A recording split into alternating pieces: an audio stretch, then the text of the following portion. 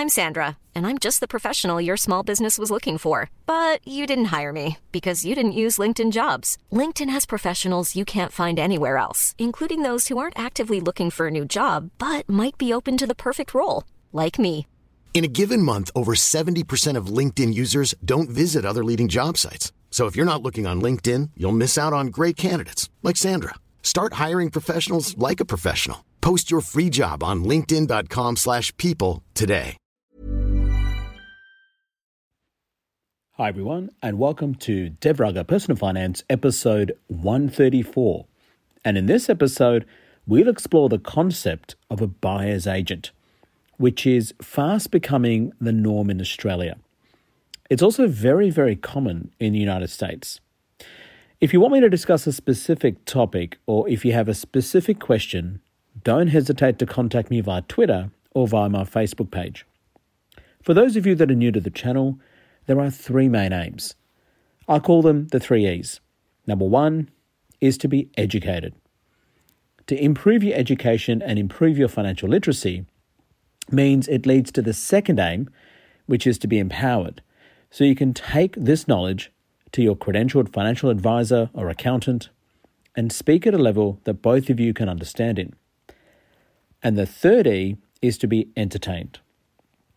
Now, just a disclaimer, I'm not a financial advisor, I'm not an accountant, I'm not a lawyer, nor am I a financial planner. Make sure you take any financial decisions you want to make after listening to one of my episodes back to your credentialed advisors. In other words, don't listen to some random guy ranting on the internet about money. But if you're stuck on what to do in terms of basic principles, here are some simple steps to get you on the right track when it comes to saving, investing, and personal finance in general. In my humble view, I think there are 5 easy steps which anybody could follow. Step 1 is you got to pay yourself first. Take 20% of after-tax money and put it aside. Now, if you want to do 30% or 40% of after-tax money, that's fine. But you got to do a minimum of 20% of after-tax money. Why? Because you're the most important person in your life. Step 2 is you got to take that money and invest it. Ideally into something you understand or want to understand. For me, I understand the stock market and index funds, so I just plow my money into index funds. Step 3 is you got to reinvest dividends. When you invest into investments, it has to have 2 purposes. It has to rise in value over the long term, and during that time, it has to pay you an income. And dividends are income. So the power of compounding by reinvesting dividends is phenomenal. Step 4 is you got to do it for that long term. Now, I'm not talking 5, 10, 15 years. I'm talking 20, 30, if not 40 plus years. The longer you do it, the better it is for you, which means the earlier you start, the better it is for you. And last but not least, my favorite step 5 is wherever possible, automate things. Automate the investments forever. Because if you automate things, you're less likely to forget and more likely to follow the plan. Now, if you just do these 5 simple steps, you're probably going to have more money than you'll ever need. And remember, money is just a tool. It doesn't buy you happiness. Use it as a tool to make your life a little bit better, but most importantly, the lives of people around you a lot better. Now, before we go into the main topic of buyer's agents, I had a question from Dr. Yude, who asks, "Hi Dev, thanks for your podcast. Can you explain what is a constitutionally protected super fund?" That's a brilliant question. No one's ever asked me that question before, so I thought I'd share it on the podcast, so thanks for that. A lot of people don't know about these types of super funds, and they're also called untaxed super funds, which is a little bit misleading, and I'll talk to you about it a bit later in the episode. Now, the other thing about constitutionally protected super funds is that they're reducing as we go into the future. So let's go into the details a little bit more here. So what are constitutionally protected funds?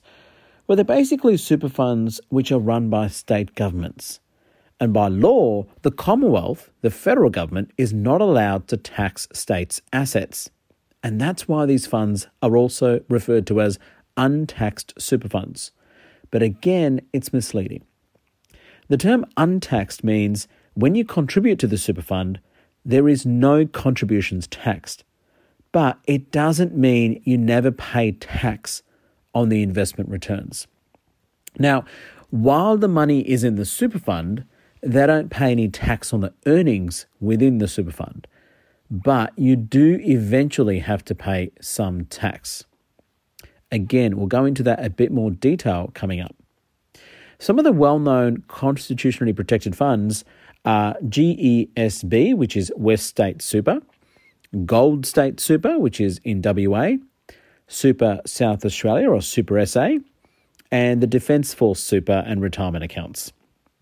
So let's use an example to basically highlight this concept of constitutionally protected funds. Amy is a state employee and has a constitutionally protected super fund. She earns $100,000 per year, which means her employer will put $10,000 into a super fund. For traditional super funds, the way this would work is $10,000 would go into the super account, of which about $1,500 will go to the ATO, and this is called 15% contributions tax. Then, Amy would probably receive around $8,500, which will actually go into a super fund for investments. But because Amy is in a state employee and has a constitutionally protected super fund, it means the entire $10,000 hits the super fund and there is no contributions tax at all. Now, this is a great thing for Amy because more of the money is actually working for her and her retirement.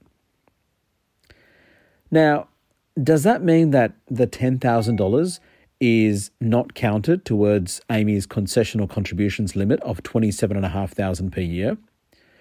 Now, after 2017, the law states that $10,000 will be counted towards her constitutionally,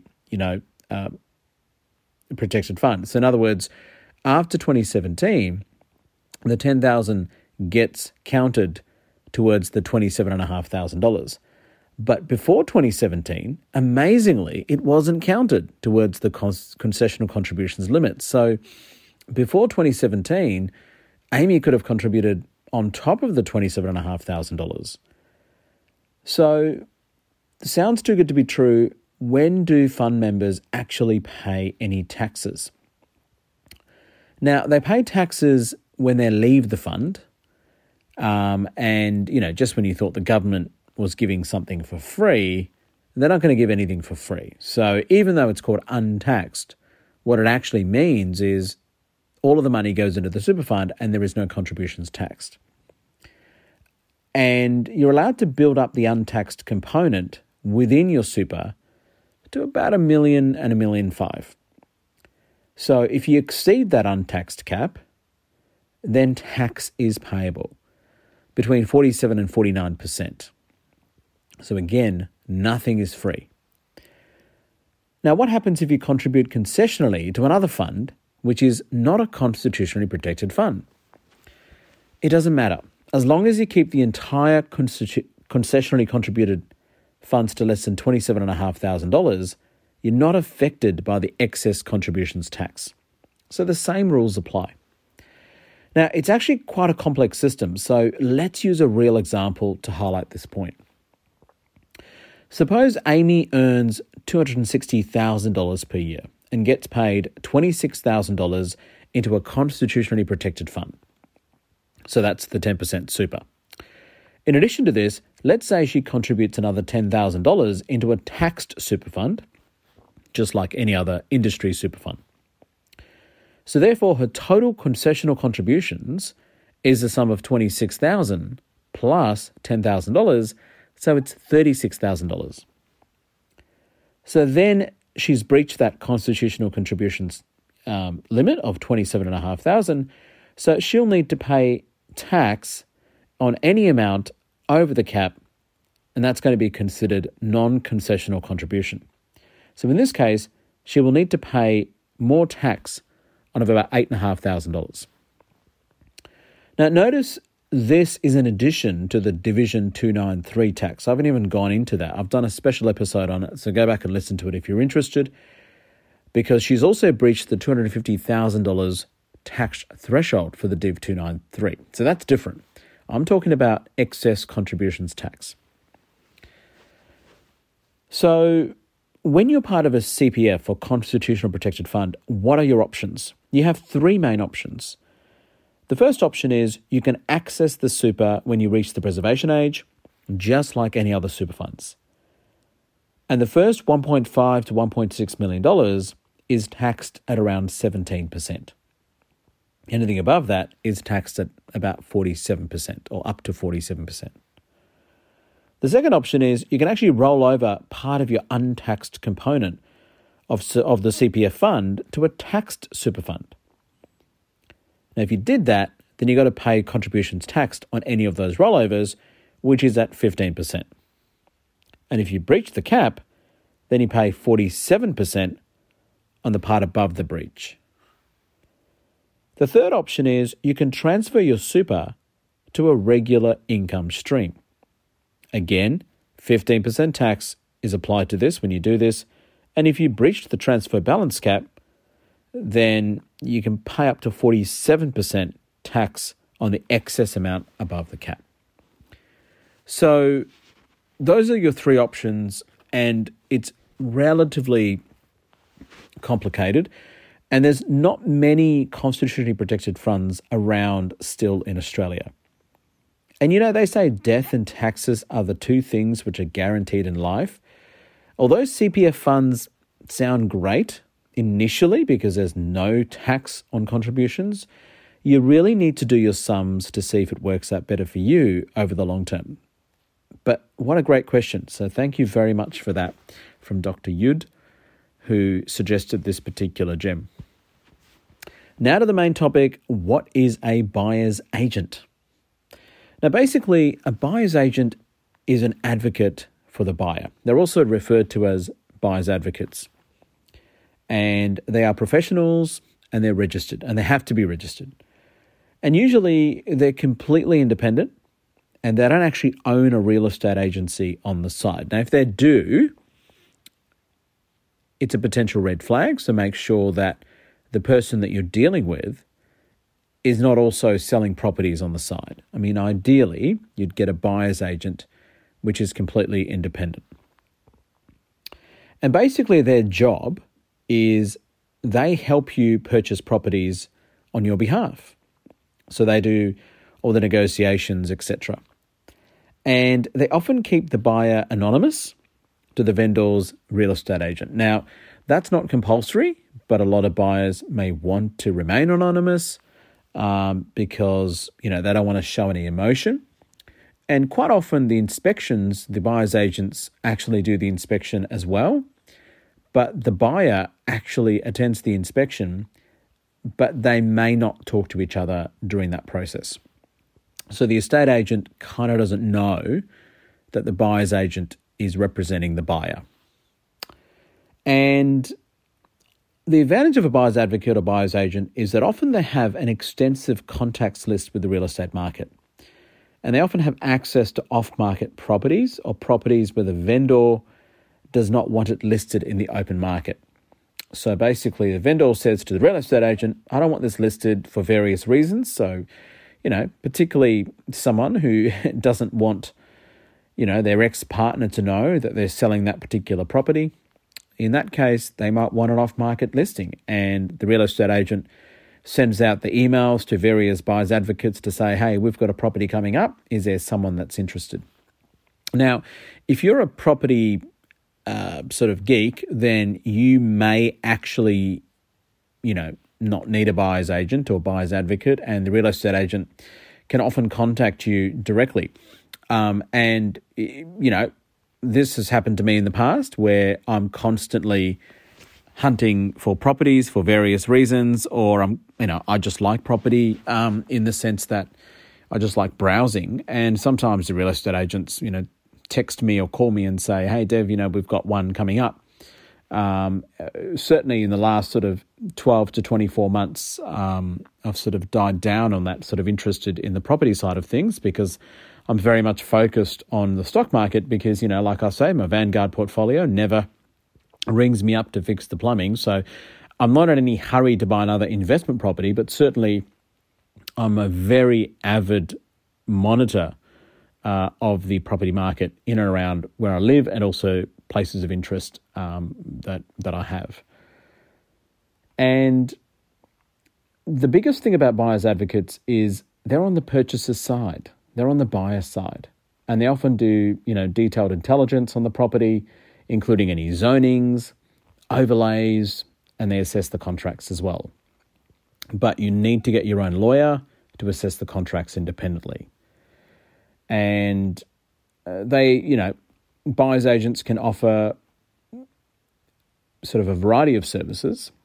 So they can do the whole thing like searching, inspecting, contract negotiation, auction bidding, private sale purchases. So they can do it all. Or if you're interested and if you're happy to search for your own properties, then you can do all the searching and do your own due diligence, then just have them negotiate and work on the vendor's agents to try and get the best price. So it really depends, and some buyer's advocates sort of have a range of services that they offer. So how much do they cost? Well, there's no standard costs, but generally, if you budget for around 1% of the sale price, it seems reasonable. And some of the buyer's advocates or buyer's agents have a fixed price fee, others go on the sale price. Now, generally speaking, though, if you're looking at top end of the market, so, $2, $3, $4, $5 million, then it's most likely going to be a percentage basis. But if you're going between the sort of, 500,000 to potentially 1.5 mil, then you're probably going to, have a fixed priced buyer's advocate. Because, if you're buying a property worth, $5 million, then, most buyer's advocates would probably have to spend a significant amount of their resources and time in order to find the correct property for you.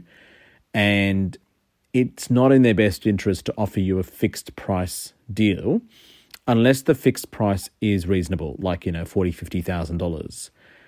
Most of them would probably want a percentage of the final sale price. Now, who actually uses a buyer's agent or buyer's advocates? Well, generally speaking, people who are time poor. So a lot of doctors use them, and, people that need support in their purchasing process, someone, to hold their hand and go through the process step by step, particularly if you're a first-time buyer, and people who want access to off-market properties, and people who want specific auction strategies. But essentially what you're buying when you're using a buyer's advocate is you're buying time. You want to buy back your time so you don't have to waste your time to try and hunt for properties or do the negotiation with the real estate agents. And, real estate agents, their primary aim is to get the best price for their vendor. So they don't have your best interest at heart, and they can be quite difficult to deal with, particularly when you're dealing with higher end properties, anything above sort of $3, $4, $5 million. Some of the real estate agents can be quite difficult to deal with in the sense that, what's in it for them if you attend a property for an inspection to spend time with you without them actually knowing that you're being serious about the property. So, you don't have to show your financials. It's basically how you appear to be interested in the property. And, for them, they don't want to be wasting time on someone who's just browsing property for the heck of it. And a lot of people do this on a weekend where they actually have no interest in buying the house or land, but they just go and have a look at it. And I know people that do that on a routine basis because they want some ideas about landscaping. They want some ideas about, internal decorations. So they go and see high-end properties to get some ideas for their own property. So they have absolutely no intention of buying the property, but they're going to have a look at it. And it's not illegal. You can do that if you want. But certainly, if you want to save time and stress, those are the types of people that want to be using buyer's advocates. Now, remember, the main aim of the buyer's agent and the buyer's advocates is to protect the purchaser. The main aim of the real estate agent is to act for the vendor. The real estate agent is working for the vendor. They are not working for the purchaser. They're very nice. They may have your full attention. They may come across as being very genuine, and almost all of them are. But at the end of the day, they don't really care about you, the buyer. They care about their vendor, because it's the vendor that pays them. And why would they care what you think? Now, what's the usual process? So essentially, when you want to get a buyer's advocate, you got to interview them. So you might have a clarity call or clarity meeting with them. And, you got to be transparent about what your needs are. You've got to be very specific in your criteria for the property, such as, what is the land size you want, what home characteristics, if there's any frontage requirements, overlays, trees, no trees, is it for principal place of residence or is it for investment purposes, school zones, any future plans for demolition and knockdown rebuilds, and, future-proofing it, so any development potential for multi-unit townhouses, etc. And, do you want a full finder's service as well? And, or do you want to do all your own research? So you got to be very specific, and you got to have a list. And it's always good to keep it in writing via email or something like that, so it's trackable. But be as specific as possible. And be very transparent and ask them for their fees.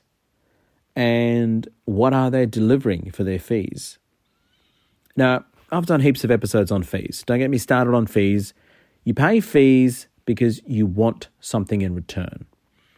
And when you're hiring someone to buy, to help you buy the home of your dreams, then you want to make sure that that person is qualified and is able to tell you exactly what their fees are and what they're going to deliver as a result.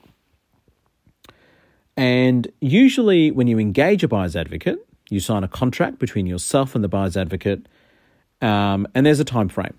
I don't think buyer's advocates have unlimited time frame. So usually it's between, 2 and 4 months is what they normally quote. And you got to find your property within that time, give or take a few weeks. But they're not going to be there, for, 6 to 12 months. Again, it depends on the type of property. So certainly if you're buying something that's significantly expensive, like $5 or, $10 million properties, and maybe they want to hang around for that 12 months. But generally 2 to 4 months is roughly what I've come across.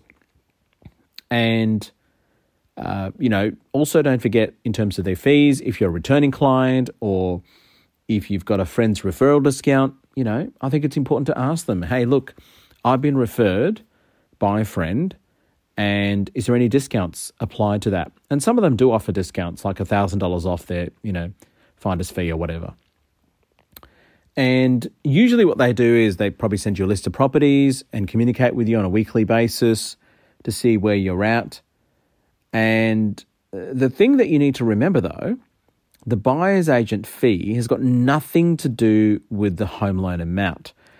So you've got to make sure that you get your home loans all sorted out before you engage a buyer's agent. Otherwise, it's, as soon as they buy the house, as soon as they secure that property for you, you got to pay the buyer's agent and the buyer's advocate, okay? So that's got nothing, you can't say, oh, look, I'll pay you when I get my home loan approval. Well, it's not subject to home loan approval.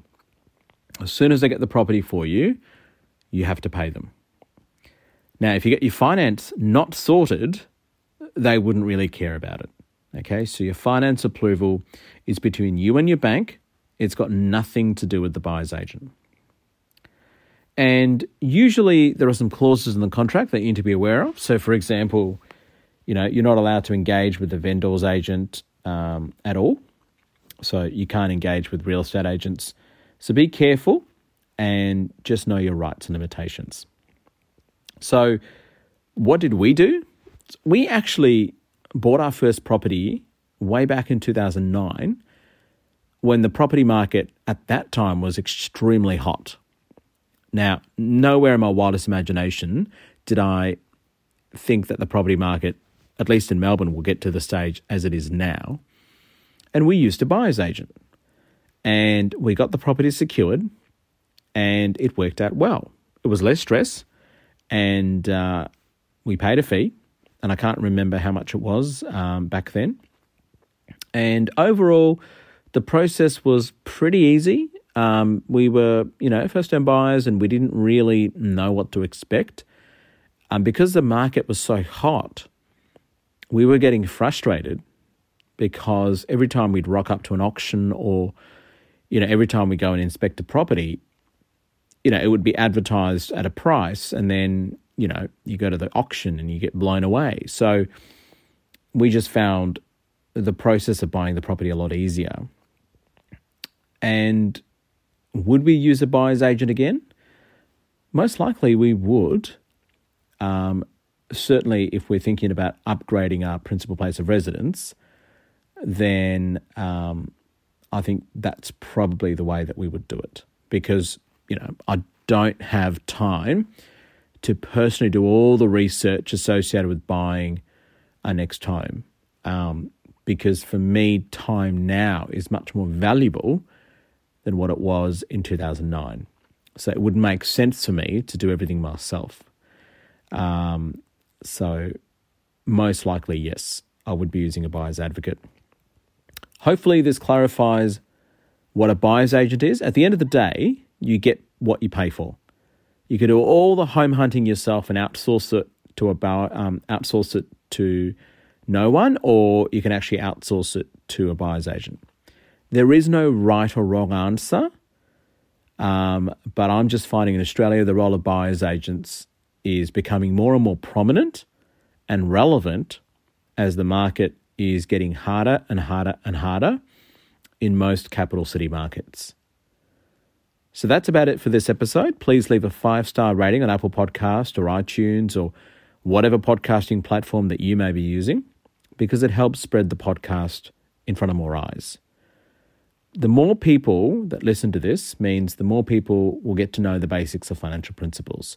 And on that note, here's a review I found on Apple Podcast from CK Sid, who writes, "One-stop shop for all of your questions. Hey Dev, thanks for taking a lot of effort to uplift the knowledge level of fellow Australians about personal finance.